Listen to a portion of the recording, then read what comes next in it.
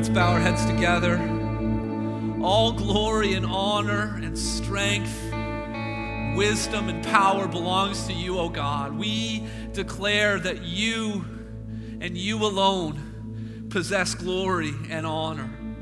Lord, that apart from you, we are fools. You alone are wise, God. Apart from you, we are weak. You alone are our strength, Lord, and these belong to you forever. Father, we thank you for the privilege of gathering in your presence to declare your praise, God.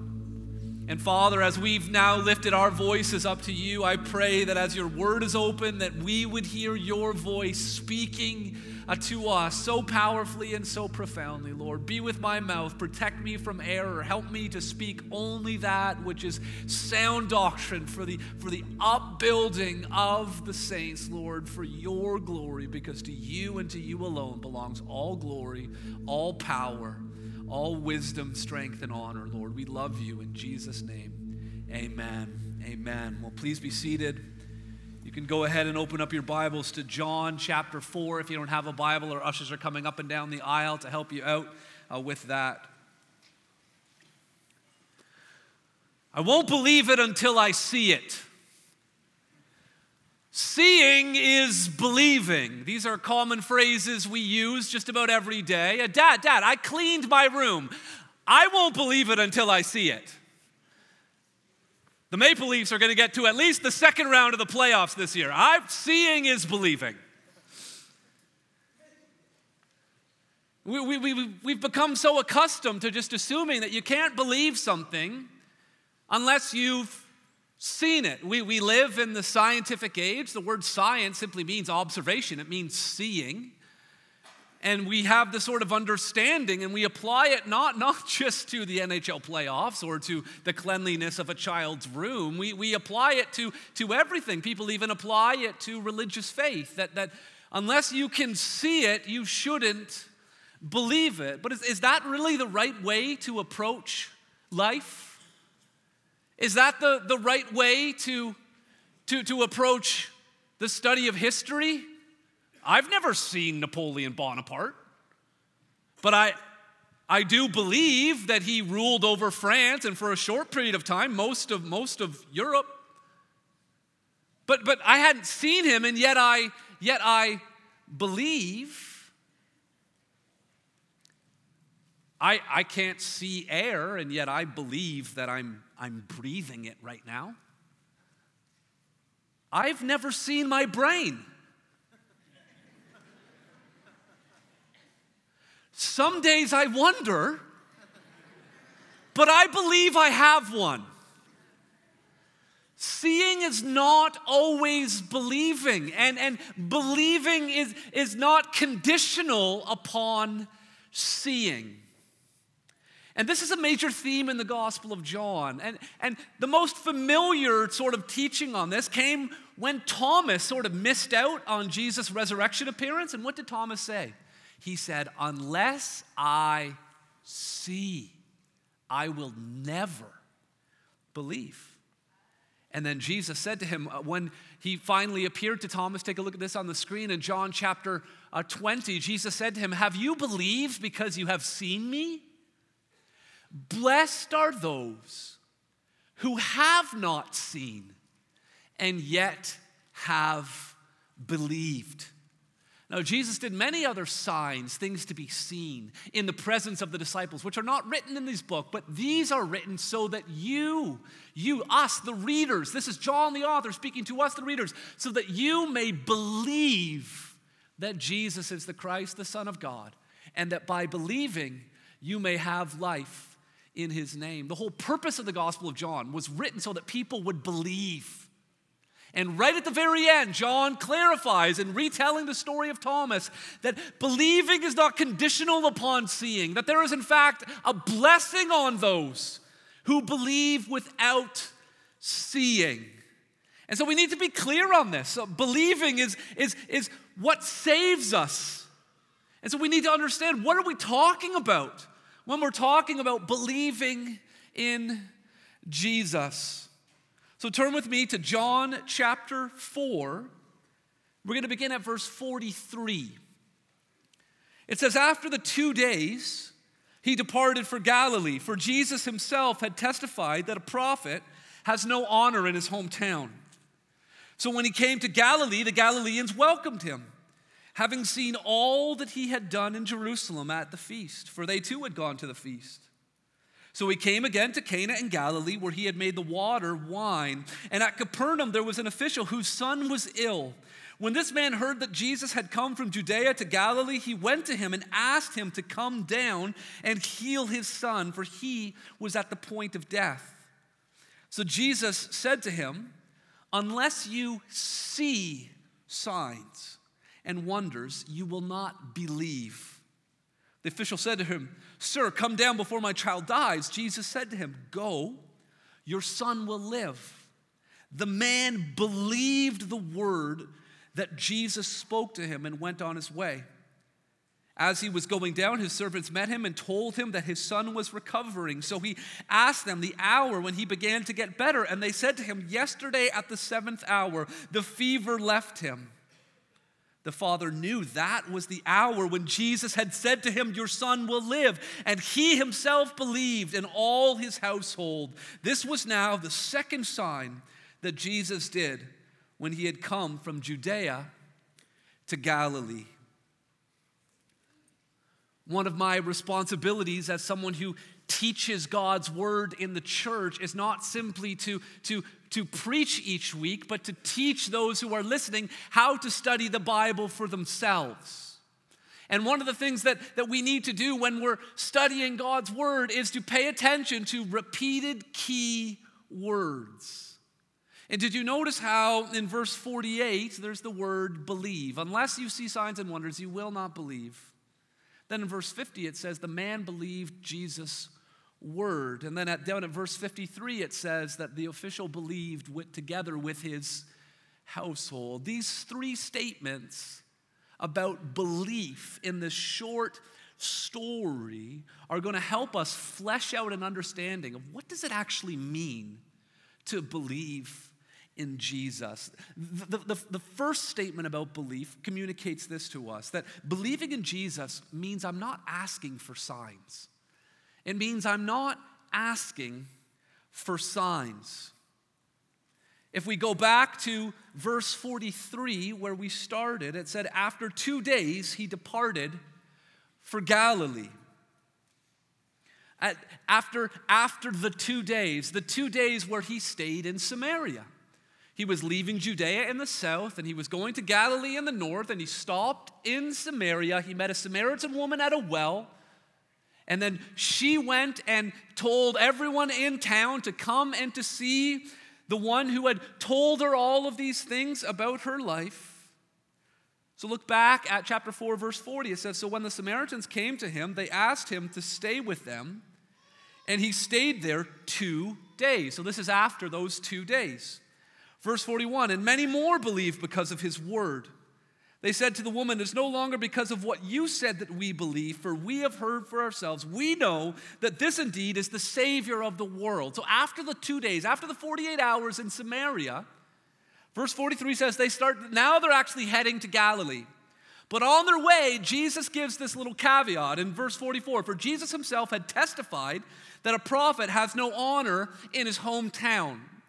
Galilee, Nazareth, in Galilee. Galilee is kind of like a province. Nazareth and Cana, Capernaum, these are different cities within that region. That's his hometown. Jesus warns his disciples. He kind of curbs their enthusiasm a little bit. He clarifies the expectations. He says, I just want to let you know, a prophet's not without honor except in his hometown. Because what are the disciples thinking? I mean, they leave Judea and Jesus performs some signs there. Then they go to Samaria, and all these foreigners who are far from God, they don't even believe half the prophecies about the Messiah in the Old Testament because they only read the first 5 books. All of these foreigners are believing, man, if that's what's happening in Samaria, guess what's going to happen when we get to Galilee? The crowds, all of these people are going to be worshiping Jesus, believing in Jesus, following Jesus. Jesus said, let's just hold on a second. He says, a prophet's not without honor except in his hometown. Jesus makes reference to, what happened to Jeremiah, what happened to Elijah and Elisha.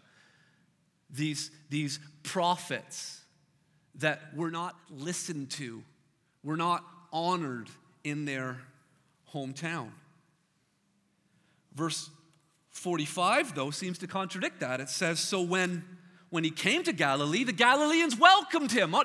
Well, let's be clear. Why are they welcoming him? Are they honoring him in welcoming him? How do you honor a prophet? Well, it says they welcomed him. Notice why. Having seen all that he had done in Jerusalem at the feast, for they too had gone to the feast.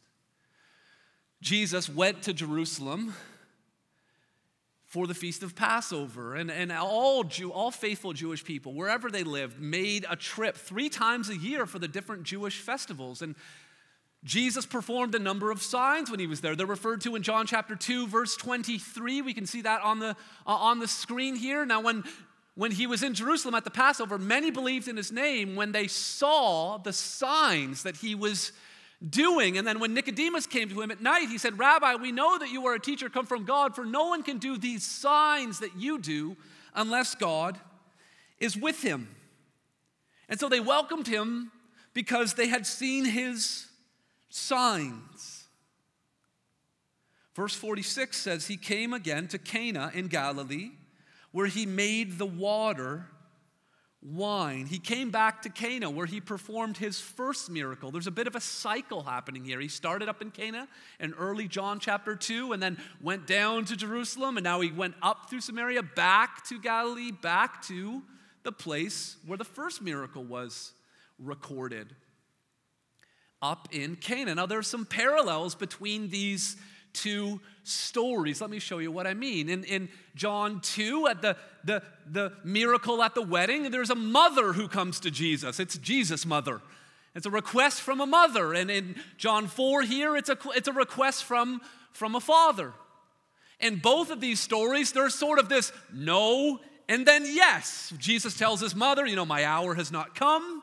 But then he ends up performing the miracle. Jesus tells the official, unless you see a sign, you're never going to believe. But then he ends up performing a miracle for him. In both of these stories, the servants have the inside track, don't they? It was the servants who brought the water that was transformed into wine to the master of the banquet. And it's the servants of the official who they see the miraculous recovery first, and they're the ones who tell their master, the official. The results are the same. At the end of the John 2 miracle, the disciples believe. And at the end of this miracle, the whole official's household believes. The only real difference, although they're both in Cana, have all these things in common, is the surrounding context. You see, in John chapter 2, it's the context of celebration. It's a wedding. But the context here is not celebration, it's desperation. It's a child. It's a father trying to save the life of his child. And so these 2 miracles, both happening in Cana, they teach us something about Jesus Christ, that Jesus is both Lord at the banquet hall and at the palliative care unit. That he can take something like a wedding, and he can take something that's already good and make it even better. But that he can take something like illness and disease and death, and he can use that for his glory and for our good. And so the miracle is recorded. This conversation takes place in Cana, but the person comes from Capernaum. Capernaum was about 40 kilometers away. It's about here at 7755 10th line to Union Station. It would take you about 7 or 8 hours to walk there. And so this official made quite a journey in order just to get there. The Greek word for official is basilikos. Basilius means a king.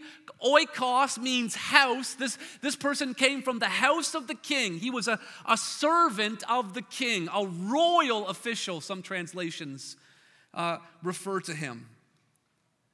Now, it doesn't say which king. We know hardly anything about this official. He's often confused with the centurion that's recorded in the Synoptic Gospels, but this is a very different story from that. We're not told anything about this official. We don't even know who he worked for. I mean, there was King Herod Antipas. He had a palace and sort of a capital city in Tiberias nearby, but also the Caesars in Rome were referred to as king. And whether he worked for Caesar or whether he worked for Herod, one thing would have been true about him. If he worked for either of those kings, he was part of the relentless machine of oppression that was keeping the Jewish people from flourishing in their homeland. This would not have been a popular person in Galilee. Some of Jesus' disciples were zealots. Their whole purpose was to overthrow the Roman oppressors, who had delegated responsibility to Herod. And so this man would not have been welcomed by the disciples. He would not have been welcomed by those other people in Cana. But this man comes to Jesus, and Jesus welcomes him. He came from Capernaum because it says that his son was ill.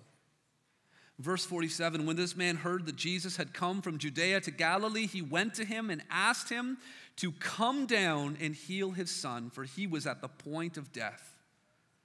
So Jesus said to him, unless you see signs and wonders, you will not believe.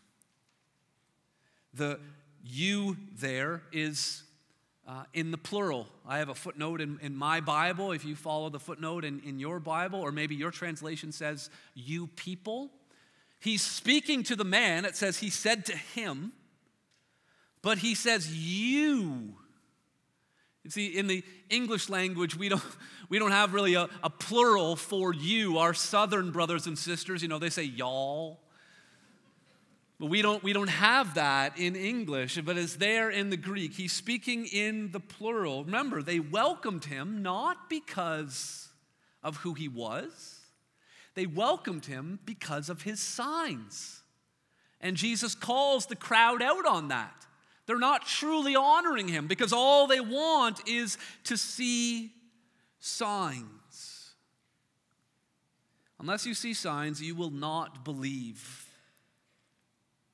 You see, Jesus knew that this man, at the end of the day, this man was feeling at the moment that all he needed was for his son to be healed. But listen, Jesus knew that this man needed something more.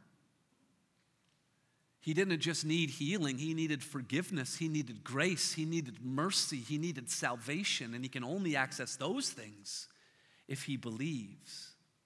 And he tells the crowd, listen, unless you see signs, you won't believe. And if you are setting out for God that seeing is somehow a condition for believing, then your believing is not actually believing.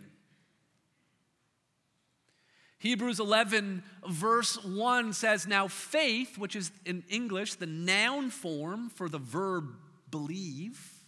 In Greek, it's the same root word. Now, faith is the assurance of things hoped for, the conviction of things not seen.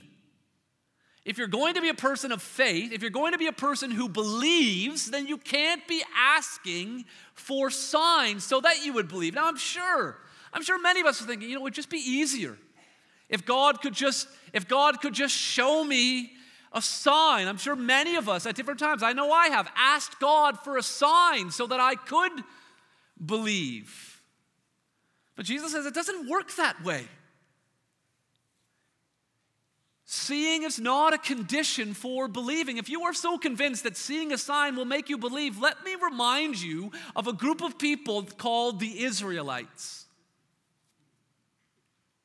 Living under slavery in Egypt, and then seeing 10 different signs, God pounding the Egyptian people into submission, 10 miracles, then the pillar of cloud and the pillar of fire leading them out, then the parting of the Red Sea, then water from the rock, then the victory over the Amalekites, then scraping manna up off the ground every single morning, then all the children of Korah being swallowed by the earth. And yet they didn't believe. And God was persistent in sending prophets, especially the Samaritans to the north, the northern kingdom, Elijah and Elisha performing miracles, axe heads floating from the bottom of a lake, people being raised from the dead, fire coming down from the sky, and yet the people did not believe. And so don't be jealous of some of these people who lived in Old Testament times or New Testament times who got to visually see these miracles, because it didn't help them. Believing in Jesus means I'm not asking for signs.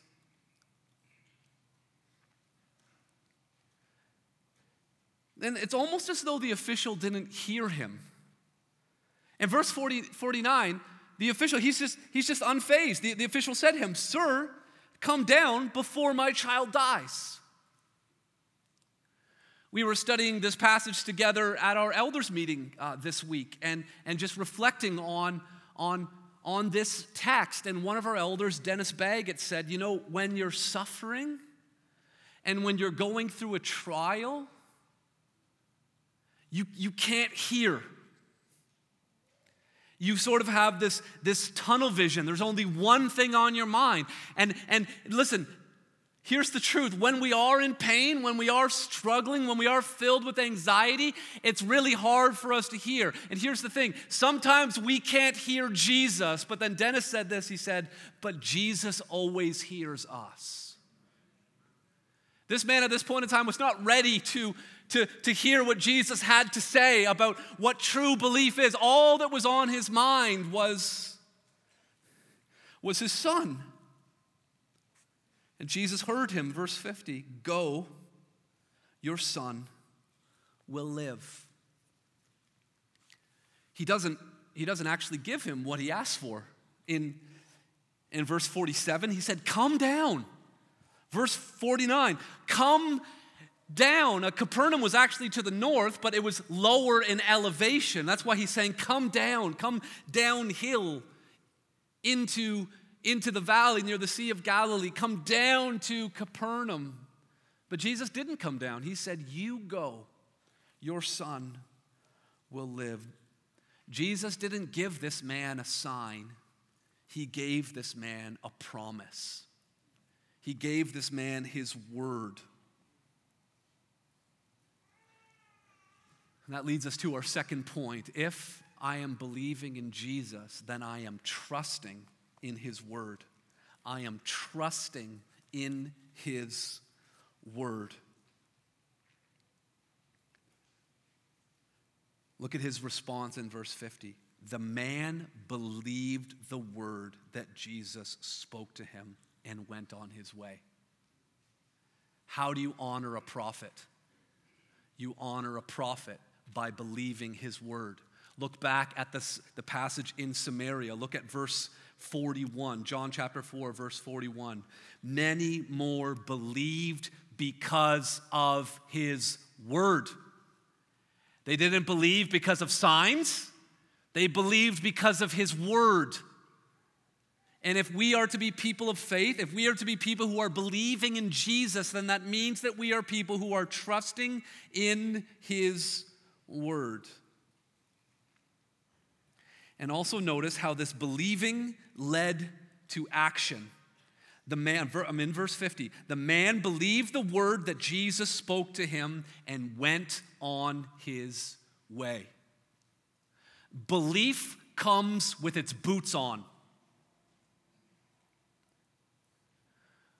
Belief, true belief, is ready to march. This guy's an official. He understands chain of command. He knows how things work. The commander says, go, you go. He says, march, you march. Jesus said, go, your son will live. And the man went on his way. He didn't ask, can you just show me a little sign before I go? Because it's a long journey. I just need some more assurance. No, Jesus gave him his word. That was good enough for that man. And that man trusted in his word and went on his way. Believing in Jesus means trusting in his word. And trusting in his word means taking action. Martin Luther King Jr. says, faith is taking the first step even when you can't see the rest of the staircase. What word has God given you? What promise has God given you? And you are just standing there.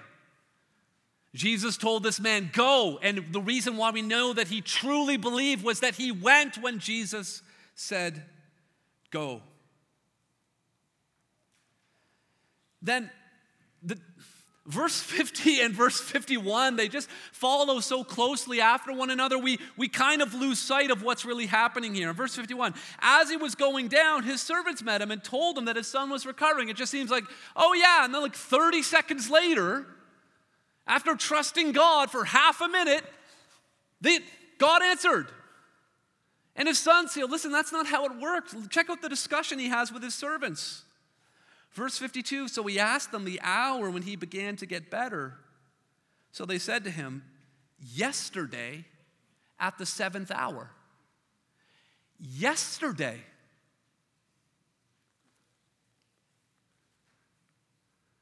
You see, the distance I mentioned, the distance from Capernaum to Cana is about a 7-hour walk here to Union Station. Let me just map this out for you.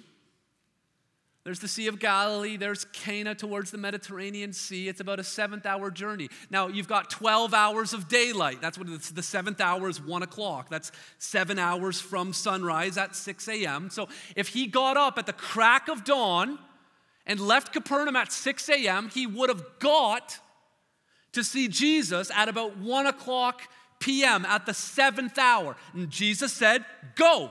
So he didn't waste any time. So if he went when Jesus said go, if it's shortly after 1 o'clock, he wouldn't have had enough daylight to get back to Cana. That's why when his servants come, they say, yesterday. He would have had to have stopped and camped somewhere. Now just think about what that night would have been like for him.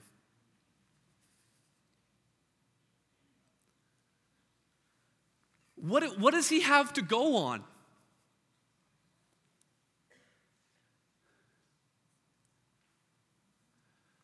A carpenter has told him that his son is going to live. And he's thinking, is my son even going to be alive when I get back there? Did I miss my chance to hold him in my arms? To say goodbye to him when he breathed his last breath? Did I make the right choice in walking all this way to Cana to go and place my faith in this person's word? I mean, what a night that would have been. Have you ever had a night like that?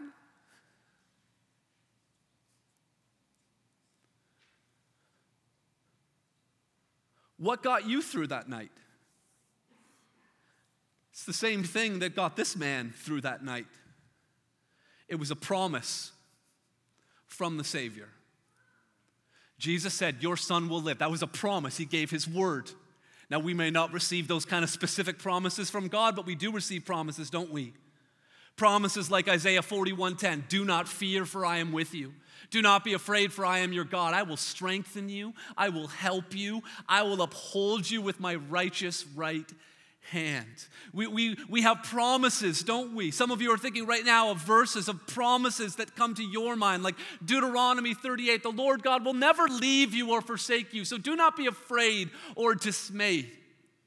Promises like Psalm 23, even though I walk through the valley of the shadow of death. This man was, the place where he was camping was the valley of the shadow of death, wasn't it? Thinking of his son. But he says, I will fear no evil, for you are with me. Believing in Jesus means trusting in his word. He gets up the next morning, again walking for hours. Then he sees his servants come. What kind of news are they bringing? Is it good news? Is it bad news? He's trying to read it on their faces, checking the way that they're walking, their body language. And he receives good news. He asks for the details. He finds out that it was yesterday at the 7th hour. He puts 2 and 2 together. That was the exact time when Jesus told him that his son would live. Then look at the end of verse 53. And he himself believed, and all his household. He himself believed. Isn't this a little bit redundant? We were told earlier in verse 50 that he believed. So he believed when he was in Cana. Now he gets the news on his way back to Capernaum, and it says, and he believed. He believed in one way that got him to Cana in the first place. He had to believe something about Jesus, or else he wouldn't have made the trip to go see him. Then when he received the word from Jesus, he believed on another level. And then now that the word has been confirmed, he's believing on an even deeper level. Here's the third truth we need to understand about believing in Jesus. That believing in Jesus means I'm increasing in depth. I'm increasing in depth. It's not just the same old. That our belief is growing in depth. His belief is now at a whole new level. Believing in Jesus is not just a moment. It begins in a moment, but it's an ongoing process. And sanctification marks our progress in depth in understanding what it means to believe in Jesus. We as Christians are called believers. We're not called have believeds. It's not a past moment. It's something that is ongoing. All of the Christian life is a walk of faith. It's about growing in our belief, in our depth. The Christian life is like being in a submarine in the ocean. You can be out up on the surface in a submarine. You're still in the ocean, aren't you? And then when you get under the water, you're in the ocean. And as you go deeper and deeper, you never stop being in the ocean, but you keep going deeper and deeper in your understanding of the vastness of all that God is. The great Bible teacher Warren Wiersbe laid it out in a way similar to this. I stole most of this from him. With this man, it started with crisis belief. Maybe you're here today because crisis belief brought you here. With this man, it was his son's illness. With you, it might be your own illness. It might be the illness of a loved one. It might be an unemployment situation or a breakdown in your marriage or a paralyzing anxiety or worry or fear. And so it's a crisis that's brought you in here. I heard that Jesus is a Savior. I heard that Jesus is a healer. I heard that Jesus has come to help us. And so that's why I'm here, because I need help. Well, you've come to the right place because Jesus is all of those things. So the man, it begins with crisis belief. But then there's committed belief. Jesus said, your son will live, now go. And so he went. He was committed. And he did what Jesus told him to do. And so, and we are called to do that too. We're called to take Jesus at his word, to believe what he says, to believe that he is the Savior of the world who came to suffer and die on the cross to pay the penalty for our sins. There's a commitment that is made. And then there's confirmed belief. The man received the news that his son had been healed. And we have moments in our life, don't we, where we realize that this isn't just an empty religion. God is real. And he's at work in our lives. And we see these things confirmed, don't we? And then our belief becomes contagious. He shared it with his whole household. Everyone needed to know. And so we start telling because we know God is real. We don't share our faith because we feel like we have to. We share our faith because we want to. And then someone pointed out to me after the service that this flow, crisis, committed, confirmed, contagious, this is the trajectory that every believer is on, but it also works in the form of a cycle, doesn't it? We can become complacent. We can have a complacent belief. And then God uses a crisis in our lives to recommit ourselves. And then he confirms his goodness, and then we become all the more contagious. Have you seen that happen in your life? Time and time and time again. That's what happens in this man's life. See, he believed, but he believed on a whole new level. There was a whole new depth to what he believed. Not just believing that his son was going to be healed, but believing that Jesus was the Messiah. This royal official from this day forward was now serving a very different king, wasn't he? Him and his whole household. His household would have included those servants who brought the news. They were part of a person's household. His household would have included that precious son that was at death's door, that this man received back, fully restored. The son placed his faith in Jesus as well. See, seeing cannot be a condition of believing. We get it all backwards. We think, if I see, then I'll believe. But this is the way it so often works in the Christian life. It's not that we see and then we believe. It's that we believe and then we see. Let's bow our heads together.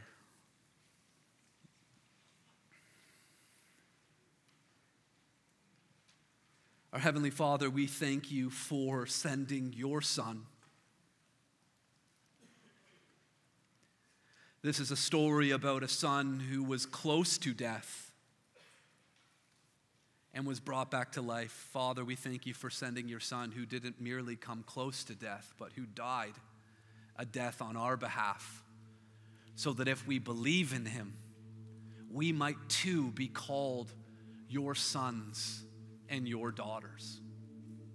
God, I pray that you would help us to go deeper in our faith, deeper in our understanding of who you are and what you've done, deeper in our love towards you and towards our neighbor. God, I pray that we would stop seeking to see so that we would believe. God, I pray that we would be people who believe, and that as a result we would see. We would see all the ways that you are at work in our lives. Thank you. In Jesus' name, amen.